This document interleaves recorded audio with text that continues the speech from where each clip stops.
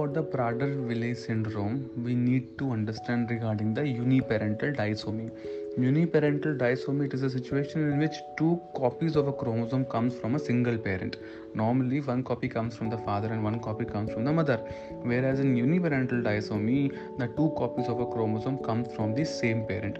Now the examples. Uniparental disomy, it is divided into maternal uniparental disomy and paternal uniparental disomy. The examples of maternal uniparental disomy are Silver Russell syndrome, Prader-Willi syndrome, Temple syndrome, and Moolchandani Bhoj Conlin syndrome. Moolchandani Bhoj BHOG Conlin CONLIN syndrome. These are the examples of maternal uniparental disomy. Examples of paternal uniparental disomy are this our Angelman syndrome, of course, and then we have Beckwith-Whiteman syndrome. We have this Kagami-Ogata syndrome, and then Zudo hypoparathyroidism. Also, one book has written. So these are the examples of maternal uniparental disomy and paternal uniparental disomy. Now, straight away coming to my patient, like your patient, which is the Prader-Willi syndrome. In Prader-Willi syndrome, point number one, it is also known as refrigerator lock syndrome. For this, I would like to thank Dr. Nitin. He only told me this. This our Prader-Willi syndrome is also known as refrigerator lock syndrome. Okay, refrigerator lock LOCK lock syndrome. Thanks to our Nitin. And then the important points for what you called Prader-Willi syndrome. P for Prader-Willi, P for paternal gene is missing or affecting. Paternal gene is missing or affected in Prader-Willi. Okay, and of course the maternal gene will be overexpressed. Maternal gene will be overexpressed. Whereas in Angelman syndrome, Angelman, which is again an example of uniparental disomy, in Angelman syndrome the maternal gene is affected or missed, whereas the paternal gene is overexpressed. Okay, coming to only this syndrome, to 5-6 points I know of this Prader-Willi syndrome. The patient will have obesity, the patient will have small genitalia, the patient will be chronically eating. He will have increased appetite, weight gain, microcephaly, some books says mental retardation or intellectual disability also, and developmental delay. These all small chintu points this patient can have. As far as copper beaten skull is, you have mentioned one point of copper beaten skull. I read in Nelson, copper beaten skull is seen in various conditions. It is seen in X-linked hypophosphatemic rickets.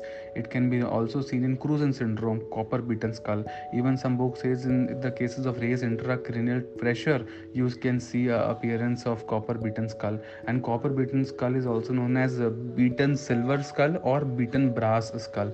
It is because of the prominence of the convolutional markings, basically the gyral impressions on the inner table of the skull, and that is why you see a copper beaten. Last, coming to the points which Nelson had mentioned for the diagnostic criteria for Prader-Willi, we have the major criteria and the minor criteria. In the major criteria, patient should have, like a infantile hypotonia, failure to thrive, feeding problems. Then at 1 to 6 years of life, there will be weight gain, obesity, hyperphagia, and he will have dysmorphic facial features, small genitalia which is there in your child, pubertal delay, of course, developmental delay or intellectual disability, of course. These all are the major criteria. Minor criteria will be, decreased fetal movements or infantile lethargy. Number 2, sleep apnea. Number 3, short stature for family, short stature. Number 4, hypopigmentation, basically small hands and feet which are there in your child, or you can say, that's it, myopia. Then many are there: viscous saliva, speech articular defects, skin picking, like that. So these are the minor criteria. And again, Nelson has told regarding the nutritional phases in Prader-Willi syndrome. Like if I talk about prenatal period to birth, regarding Prader-Willi patient, you will have a history of decreased fetal movements in our ultrasound. Now if your patient is 0 to 9 months of age, you will find hypotonia, difficulty feeding, decreased appetite, okay, in 0 to 9 months. Whereas 9 to 25 months, 9 months to around 2 years, there'll be improved feeding, improved appetite also, and they'll start appropriately growing also. In 9 months to 25 months, there will be improved feeding, there will be improved appetite, and they will be growing appropriately. But whereas 2.1 year to 4.5 years is concerned, there will be too much weight increasing, too much weight increasing without appetite increasing, too much weight increasing, okay, too much weight increasing.